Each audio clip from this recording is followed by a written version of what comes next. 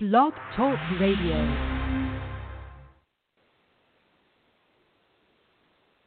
Well, where's the music? All right, this is Mike. We're not getting music today. Blog Talk Radio is not being super friendly. We had to reschedule this session from earlier, and so we're going to get right into it. Our guest today is Jamie Griffin. Jamie is going to present a topic called Imperfect Organizations, a lesson from Beirut. Jamie is the founder of a consulting firm, Consult to Grow, which is a restaurant strategy firm that advises restaurant owners on scaling systems, processes, and people to grow sales, profits, and geography. In today's moment, Jamie's going to share a quick story from life about working in a high-growth restaurant chain and volunteering in Lebanon. So, Jamie, go ahead and get started. Have a great show. Thank you, Michael. Thank you so much for having me.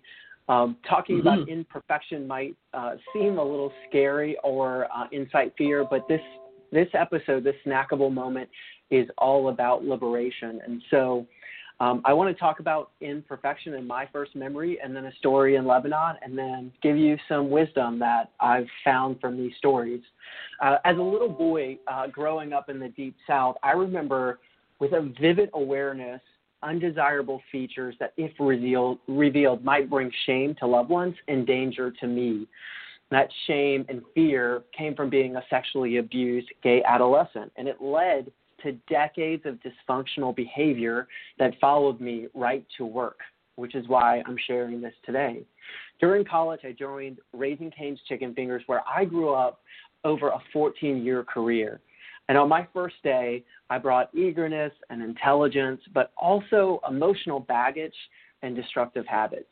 And for over a decade, I unpacked that baggage in healthy and unhealthy ways, as an employee, as a manager, and as a head of HR, designing systems for people at work.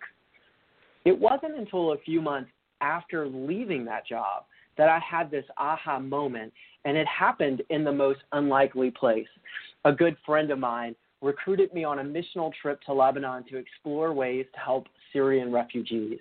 We'd be traveling with several ministers, and if you know me, like Mike and Robin do, I was very concerned about whether it would be okay if I drank a little and cursed maybe a little bit more. With my fears fully alleviated, 3 ministers, a theology student, and 2 gay guys embarked on a trip to change the world.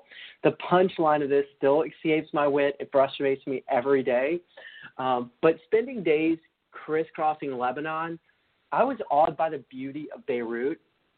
You're certainly aware of the tensions based on many facets of life in Lebanon, and it was humbling to see the realities of refugee encampments.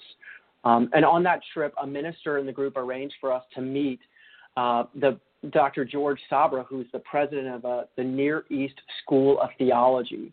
And this school is really in a beautiful area in Beirut. It's a campus that's 8 stories of concrete-clad building with students and professors engaging in interdenominational seminary in a country whose seats of government is allocated on 11 different religious sects. So you've got Maronite Catholic, Eastern Orthodox, Sunni, and Shiite Muslim making up the majority. But this is a very religiously diverse place.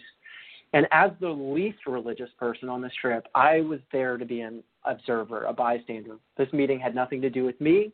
It had everything to do with the dialogue between my colleagues. And unexpectedly, Dr. Sabra gifted me with words I can't stop going back to. He said, the reason we have politics, religion, and art is because humans are trying to make sense of an imperfect world.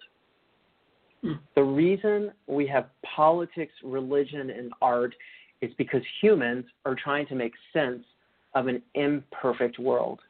So, if you know me, my brain was firing in a million different directions, but I want to focus on a few things that I thought about. First, imperfect people create a world with a broad spectrum of individual views and beliefs about what's right and wrong, which many times are in conflict. As a society, we have to have mechanisms like politics and religion and art to come together in community, to have dialogue, and to create order out of imperfect chaos.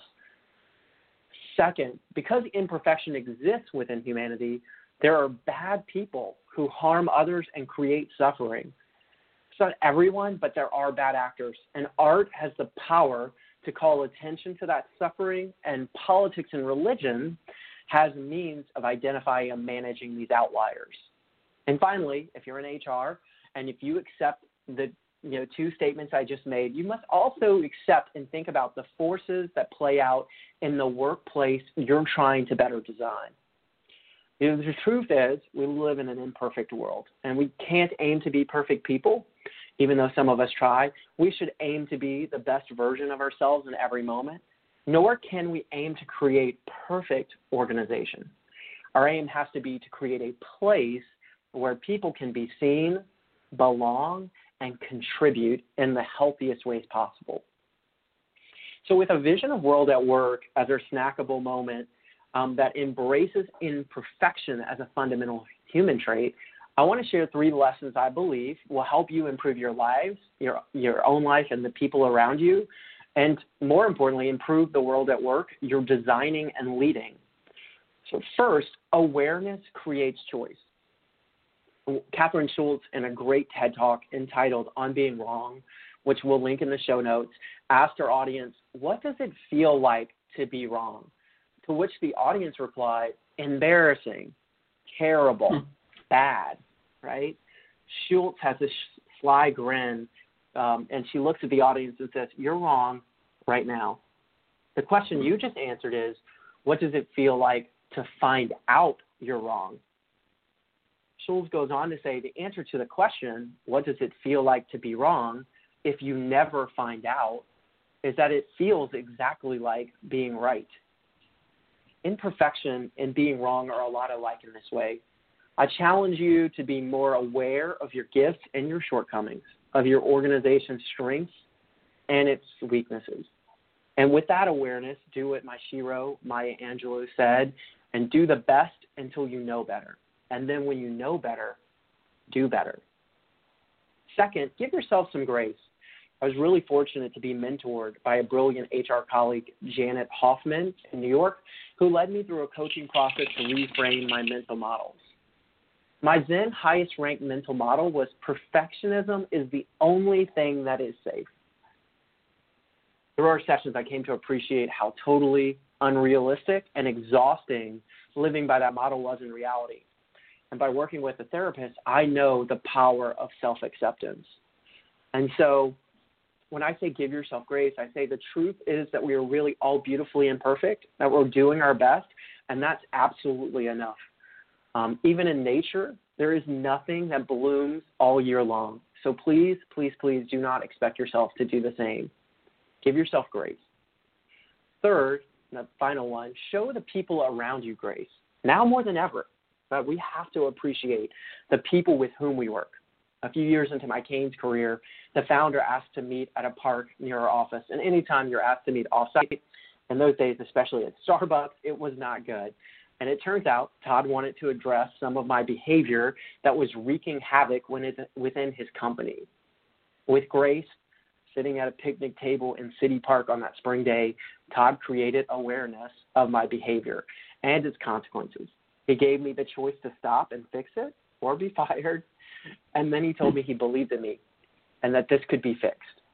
That conversation, Todd's grace, was one of many pivotal moments that extended my time with that company in spite of my imperfections. And so I'm grateful for his grace. Please be gentle in what you say and how you say it. Seek to understand before you jump to conclusions. Forgive and learn to ask for forgiveness.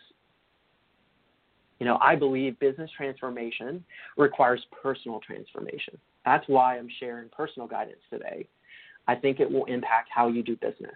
If you grow your self-awareness, if you give yourself and other people grace, I hope you will have a personal transformation. And I hope that will improve the work you do for the better. Dr. Sabra believes that we have politics, religion, and art because humans are trying to make sense of an imperfect world.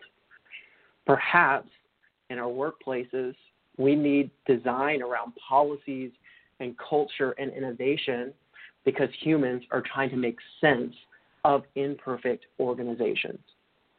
My journey of self-acceptance is ongoing. It's imperfect.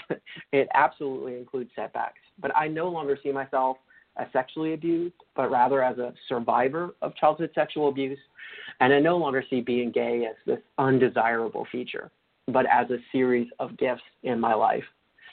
I truly believe we're all in this together.